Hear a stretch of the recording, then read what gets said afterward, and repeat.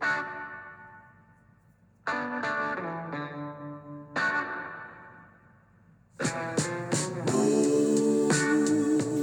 morning and welcome to the Marcus Today members exclusive podcast. My name is Henry Jennings. It is Monday, the 3rd of April, and as usual with all the information contained in this podcast, it is general advice only.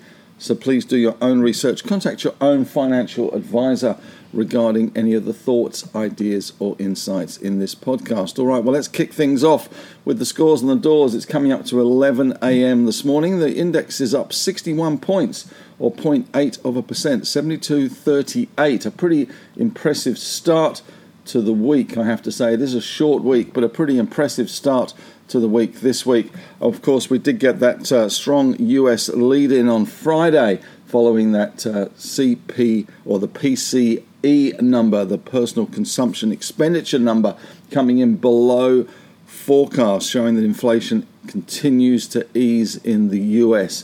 And that was enough to push the Dow up 400 odd points. And we are seeing that spill over into our market today. The banking sector seems to be especially in demand today.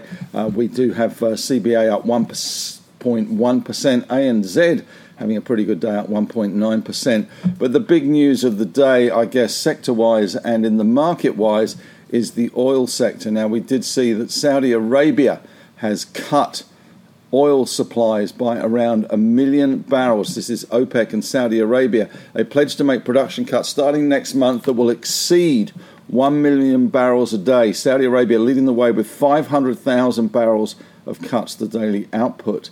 This was despite OPEC saying previously that they would hold production steady. So we are seeing the oil price, WTI, was up as much as 8%. Which was its biggest intraday move in more than a year.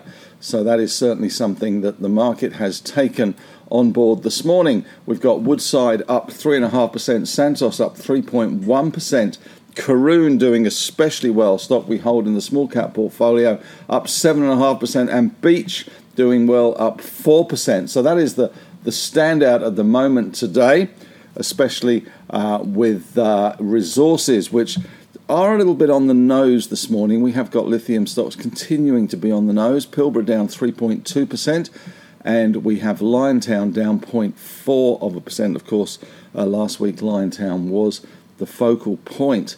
Lake Resources, though, having a good day today. A rare good day for Lake Resources, I have to say. They have certainly been a target recently, but they did get independent verification of high-grade lithium carbonate from their Kachi demonstration plant. So that is some good news for them, and that stock is doing very well today. They are up 11.2%. The rest of the resources not doing an awful lot. BHP and Rio pretty much unchanged. The other news coming out of resource land this morning is that Wyloo, which are bidding for Mincor, MCR, the stock code there. It looks like Wyloo are pressing ahead with the bid. $1.40 is the bid from Wyloo. Wyloo, of course, is Andrew Forrest's investment arm, but it does look as if the Mincor bid is proceeding at the moment, at least. There was some press speculation this morning that BHP had some clauses in the offtake agreement with Mincor that would scuttle that bid and make Wyloo walk away, but they have confirmed this morning that they are pursuing that bid. $1.40 cash is the bid, and that is exactly where the stock is at the moment, with 415 million shares on the bid at $1.40. So if you're trying to get in the queue on the buy side of that, well, good luck, because there's 415 million ahead of you, because that Wyloo bid is on market, which is unusual to say the least. Talking of takeovers in Henry's Take today, just running through a few takeover rules that are in place in Australia. I did have a little bit of a email conversation with one of our members this morning regarding the state of takeovers and how they all work and some of the takeover laws. He had a suggestion that maybe someone like Albemarle wasn't really serious. Now, Albemarle has around 4.5%, 5% currently of Liontown, which is a pretty big go of a $5.6 billion company. Admittedly, they probably bought it a little bit lower, but even so, it's a $250 million position, so it's a relatively serious position. The email conversation also moved into the area of whether we could see Albemarle quietly sneak out the back door in terms of selling. Now the share price is above their bid, according to Baker McKenzie, who have a very decent piece on M&A guide for Australia. Sale of shares by the bidder. The bidder is not permitted to dispose of any target company shares during the bid period unless another non-associated bidder makes or increases a competing takeover bid for the target company. So there certainly is some rules and regulations around takeovers, some of which I have put in Henry's Take today in regards to some of those rules, including how the creep provisions work, because you can buy on market around 3% of a company after you've gone to 19.9%. You can't go above 19.9 without making a bid for the company, but you can creep up the register and buy another 3% every 6 months, a tactic that Kerry Stokes has used to good effect in Boral and Beach Petroleum over the years, something that has caused the ire of investors, something that Solly Lou has also done as well in Maya over that period of time too. So there is some creep provisions in there. But just looking at how takeover bids work at the moment, very much being the focus of the non-binding indicative offer, or the NBIO, which is really designed to get the board interested enough to open the books, give the private equity or the acquirer or the bidder a good look at things and allow them to do due diligence over a period of time. And then hopefully the two parties, the board and the bidder, then can come up with an agreed price for that stock. Of course, doesn't always work out, and some do tend to walk away. We saw that with Ramsay. That's certainly one that the bidder walked away from that bid. That just got too hard, I think. There is some press speculation today that Tyro Payments, that there is a sort of a 170 to 180 cent target range where the board would be relatively happy to roll over, and that would certainly put it way above where it has been for some time. So that would be a possible takeover target. The stock is up around 4.7% this morning on the back of that, but it's certainly an interesting place at the moment. Much speculation, of course, on what's going to happen in Liontown. And the question that came from a member is, why didn't Albemarle just go full hostile like Sibanye-Stillwater did with NCZ, New Century Resources, which of course they went hostile from day one, just bid $1.10 in the market and were pretty much killed in the rush. They've now gone to compulsory acquisition of NCZ. So the question, I guess, is why didn't Albemarle follow their lead and just put the money on the table and just be very aggressive? Well, I guess part of the reason is they probably sounded out some of the institutions before they bid as to the likely bid price that institutions would likely accept. The problem with Liontown is that the concentration of shareholders is very much in Tim Goyder's hands and his fan base, if you like, or in retail investors, as they do have a very, very large proportion of Liontown, and there are not really many institutions on the register at all there. It's one that really is dominated by retail, Tim Goyder and various other people, but not many actually on the institutional register. Tim Goyder, for instance, has got 329.68 million shares in Liontown. So it obviously was quite hard for the bidder Albemarle to get that position in Liontown. Pre the bid, they did arrive with about 2.2% and have moved to around 4.3%, I think, and maybe a bit higher.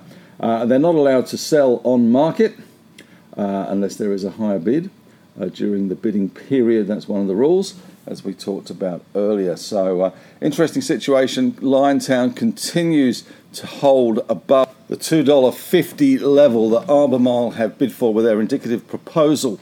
So they're currently around $2.56, but the market's still waiting for more news, I guess, on what's going to happen there. But it hasn't really helped the whole lithium sector, which does feel still a little bit weak and floppy, given that we are seeing continued weakness in that lithium price in China.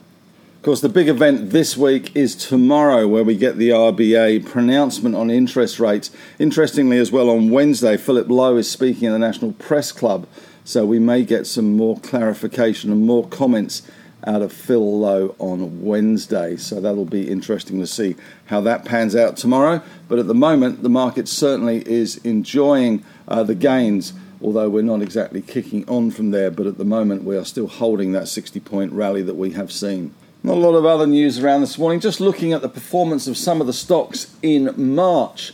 The best performing stock in March was Liontown Resources, which was up 58%. For the quarter, it was up 111%.